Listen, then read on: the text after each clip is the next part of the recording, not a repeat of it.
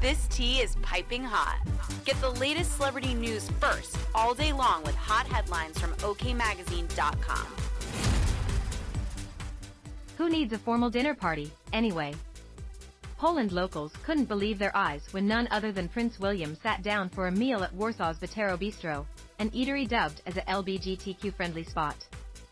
The father of three made the impromptu stop on the night of Wednesday, March 22nd, where a fellow guest snapped a photo to show the royal, clad in a white button-down shirt, speaking to a waitress. An insider told a publication that William ordered the pulled pork sandwich with French fries, which rang in at just $10. The team from Kensington Palace booked a local restaurant near where they were working, and the prince decided to join them, the source spilled of the gathering. He asked them what they were doing and then asked to come along.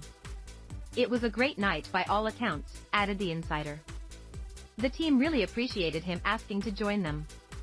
Needless to say, the owner of the restaurant, which bills itself as an inclusive space where everyone can feel good, was over the moon to have such a famous face at his establishment. We had absolutely no idea they were coming.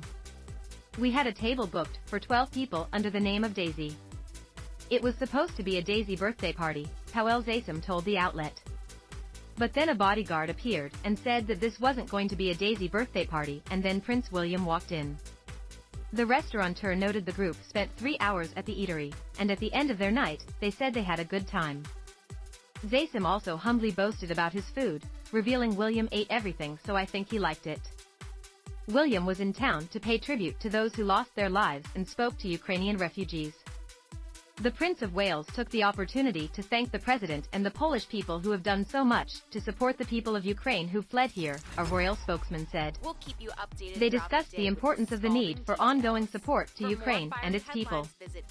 Daily Mail reported on William's dinner.